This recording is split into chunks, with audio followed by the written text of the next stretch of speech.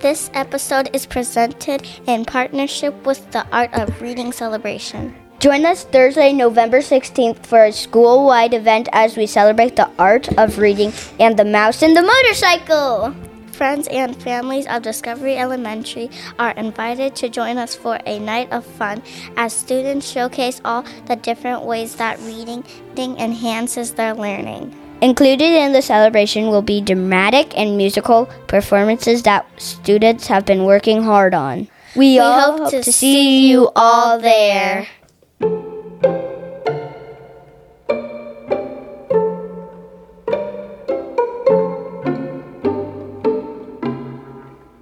Welcome to Chapter 5 of the Mouse and the Motorcycle audiobook on the Explorer Corner podcast. I'm your host, Mr. Alex, and I'm thrilled to welcome you back and to continue this adventure that is the art of reading.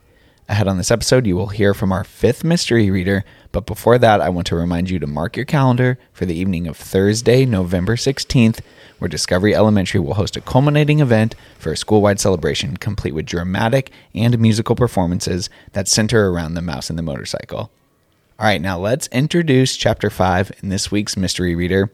As you know, each chapter you will hear from a new mystery reader based on the clues that the mystery reader gives. And your familiarity with the mystery person's voice, you can then play along by guessing who the mystery reader is by submitting a ticket to the front office, and perhaps your name will be drawn and a prize awarded if you guessed correctly.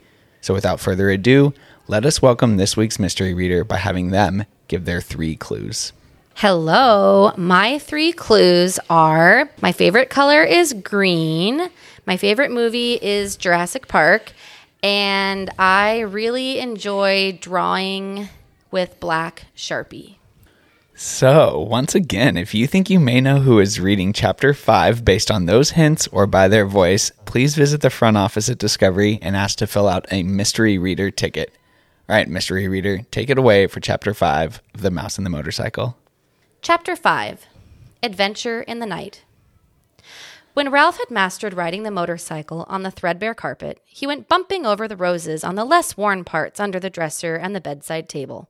That was fun, too. "Hey," whispered the boy. "Come on out where I can see you." Brrr. Ralph shot out into the moonlight, where he stopped, sitting jauntily on the motorcycle with one foot resting on the floor. "Say," he said, "how about letting me take her out in the hall? You know, just for a little spin to see how fast she'll go?" "Promise you'll bring it back?" asked Keith. "Scout's honor," answered Ralph, who had picked up many expressions from children who had stayed in 215. "Okay, I'll tell you what," said Keith. "You can use it at night, and I'll use it in the daytime. I'll leave the door open an inch so you can get in. That way you can ride it up and down the hall at night." "Can I really?" This was more than Ralph had hoped for. "Where do you want me to park it when I come in?" he asked. "Some place where the maid won't step on it," answered the boy. "That's easy, under the bed. She practically never cleans under the bed." "Yes, I know," agreed Keith. "I looked. There are a lot of dust mites back there." "Please." Ralph was pained. "Oh, sorry," said the boy. "That's what my mother calls bunches of dusty fluff under the bed." "My mother doesn't," said Ralph. "Now, how about opening the door?" The boy put his hand on the doorknob. "You won't let anything happen to my motorcycle, will you?" he asked. "You know I wouldn't let anything happen to a beauty like this," said Ralph. "See that you don't. And don't stay out too late." The boy opened the door and permitted Ralph to putt out into the dim light of the hall. Ralph had a scary feeling he was on the threshold of adventure. There were no beds or chairs for him to dart under in case of danger. The floor creaked. Someone was snoring in room 214 across the hall. Outside in the pines, an owl hooted, sending prickles up Ralph's spine. Ralph controlled the trembling of his paws while he hesitated outside the door to consider the possibilities of the hall, which was carpeted down the center, leaving 2 smooth highways of bare floor on either side along the baseboards. It did not take Ralph long to decide what to do. He picked up his tail, took a deep breath, bent low over the handlebars, flattened his ears, and sped down the straightaway as fast as the motorcycle would go. He could feel his whiskers swept back by the force of his speed. It was glorious. Ralph had never ventured so far from home before. The old wooden hotel, cooling in the night air, snapped and creaked. But Ralph was brave. He was riding a motorcycle. He passed room 213, ran out of breath, and let momentum carry him past another noisy snorer in room 211. On down the hall to the elevator, the mysterious elevator that carried people to that wonderful place Ralph had heard so much about, the ground floor. When Ralph came to the stairs, he stopped to look down. Knowing it was impossible to ride a motorcycle downstairs, and at the same time wishing he could see for himself the wonders that lay below. He sniffed the air, and it seemed to him that he could smell the strange foods he had heard about. Cinnamon buns with sticky frosting, turkey stuffing, and pancakes with maple syrup. A ray of moonlight from a window glinted on the glassy eye of a mounted deer's head over the stair landing and startled Ralph, sending him off down the hall, past the broom closet and the linen room to the end of the hall, where he executed a sharp turn and started back. Exhilarated by speed, Ralph raced up and down. Once, when he heard some people getting out of the elevator, he had to duck behind the curtain of the window at the end of the hall. Toward midnight, he passed his Aunt Sissy scurrying along the baseboard. He waved and nearly lost control of the motorcycle. Aunt Sissy stopped to stare while Ralph rode on, feeling pleased with himself and at the same time sorry for Aunt Sissy, poor frightened thing, with only her feet to carry her from one crumb to the next. Up and down the hall raced Ralph, until, after an especially noisy burst of speed outside room 211, he was startled to hear a dog bark inside the room. Now it was Ralph's turn to be frightened. "Uh-oh," he thought. "I'd better be careful." If there was one thing Ralph disliked, it was people who traveled with dogs. Dogs always sniffed around where they had no business sniffing. Once a dog had even barked into the mouse hole in room 215. It was days before Ralph's mother got over that. Ralph heard someone moving around inside room 211, and looking back over his shoulder, he saw the door open, and a tousled man in a bathrobe and slippers appeared carrying a little terrier. The man looked cross and sleepy as he started down the hall toward the elevator with his dog. He was walking straight toward Ralph. Realizing he was taking a chance, Ralph speeded up the motorcycle.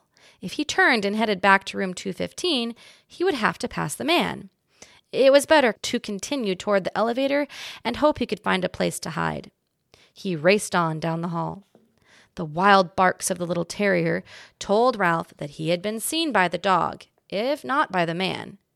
"Shut up," muttered the man to his dog. "I'm going to walk you. You don't have to wake up the whole hotel." Ralph reached the elevator, where he drove behind the ashtray on a stand beside the door. He stopped and waited, tense and frightened. Outside, an owl hooted, was silent, and hooted again. A sudden breeze rattled windows and banged a door. Ralph's teeth began to chatter. The dog whimpered, but the man walked straight past Ralph, pushed a button, and, in a moment, stepped into the elevator. "Whew!" thought Ralph, when the elevator door had closed on the sleepy man and his noisy dog. Maybe he'd better lie low for a while. In a few minutes, the elevator returned to the second floor. As the man stepped out, the little dog looked over his shoulder and spied Ralph, parked behind the ashtray stand. Because the dog was a captive and he was free, Ralph could not resist sticking out his tongue and waggling his paws and his ears, a gesture he had learned from children in room 215 and one he knew was sure to arouse anger. "Let me at him," barked the little terrier. "Cut it out," grumbled the man, fumbling for the doorknob of room 211, while Ralph, a daredevil now, rode in a giddy circle around the ashtray stand. He had a feeling of cockiness he had never known before. Who said mice were timid? Ha! When the morning song of birds in the pines grew louder than the snores of the guests, and dawn slipped through the window at the end of the hall, Ralph knew it was time to return to room 215. There, he was shocked to discover the door shut. Only then did he recall the draft in the night and the slam of a door. He got off the motorcycle and pounded on the door with his fist, but what sleeping boy could hear a mouse beating on a door? Ralph knew from experience that he could flatten himself out and crawl under the door of room 215, but There was no way he could get the motorcycle through the crack, not even by laying it on its side and pushing. The handlebars were too wide. Ralph dismounted from the motorcycle, sat down, and leaned back against the baseboard, prepared to guard the motorcycle until Keith awoke and discovered the door blown shut. He was tired after a night of such great excitement and full of dreams. Now that he had seen the hall, he could no longer be satisfied with room 215. It was not enough. He longed to see the rest of the world, the dining room and the kitchen and the storeroom and the garbage cans out back. He wanted to see the game room where, he had been told, grown-up people played games with cards and balls and paddles. He wanted to go outdoors and brave the owls to hunt for seeds. Ralph, a growing mouse who needed his rest, dozed off against the baseboard beside the motorcycle. After the experiences of this night, he would never be the same mouse again. The next thing Ralph knew, Matt the bellboy was standing over him. "Aren't you out pretty late?" Matt asked, causing Ralph to jump to his feet, even though he was not entirely awake. "You should have been in bed long ago. But I suppose you were out till all hours, speeding around on that motorcycle." Ralph had seen Matt many times, but this was the first time the old man had spoken to him.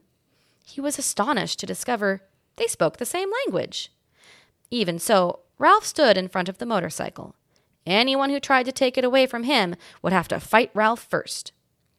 "Nice little machine you got there," remarked Matt. "Kind of wish I was young enough to ride one myself. Must be fun, speeding along, making all that noise." Ralph realized that Matt was a friend. "Say," he began, "how about helping a fellow out?" "Sure," agreed Matt.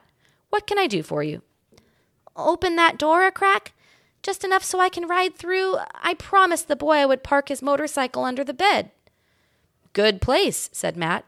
"The maid never cleans there if she can help it." Very quietly, he turned the knob and opened the door just enough for Ralph to ride through. Ralph bumped over the edge of the carpet, swung out around the wastebasket and the bedside table, and was about to drive under the bed when... "Eek!" screamed the boy's mother, who was standing in the doorway between 215 and 216 in her bathrobe, with her hair up on rollers. "A mouse!" Ralph put on a burst of speed and shot under the bed. "Where?" asked the boy's father, coming in from room 216. "Under the bed." "I'll look, Mom," said the boy, jumping out of bed. Keith's face appeared under the lifted edge of the bedspread, where Ralph sat trembling on the motorcycle. The boy held out his hand and beckoned. Ralph understood. He dismounted and ran up the boy's arm inside the sleeve of his pajamas until he came to the crook of his elbow. There he waited, shivering to see what would happen next. Down at the end of the sleeve, he could see the boy's fingers close around the motorcycle. Then he felt himself being lifted as the boy rose from his hands and knees. "It's just my motorcycle," Keith said. "Yes, that's it," agreed his mother. "The door opened and the mouse rode in." The boy's father began to laugh. "You are still dreaming." "But I'm positive," insisted the boy's mother. "That you saw a mouse on a little red motorcycle?" finished the boy's father and laughed even harder. "You make it sound so ridiculous," objected the mother. "Well," the father snorted with laughter. "Well, perhaps I was dreaming," admitted the mother reluctantly. "But I know I saw a mouse, I'm positive, and I'm going to report it to the management. I knew the minute we moved into this spooky old place that it had mice." "Now I've done it," thought Ralph inside the pajama sleeve. This has been the Explorer Corner podcast, bringing you Chapter 5 of The Mouse and the Motorcycle. We want to give a big thank you to our mystery reader for this week. We hope you enjoyed your time on the show. I did, thank you. We will see the rest of you back here soon for Chapter 6. Take care, everyone.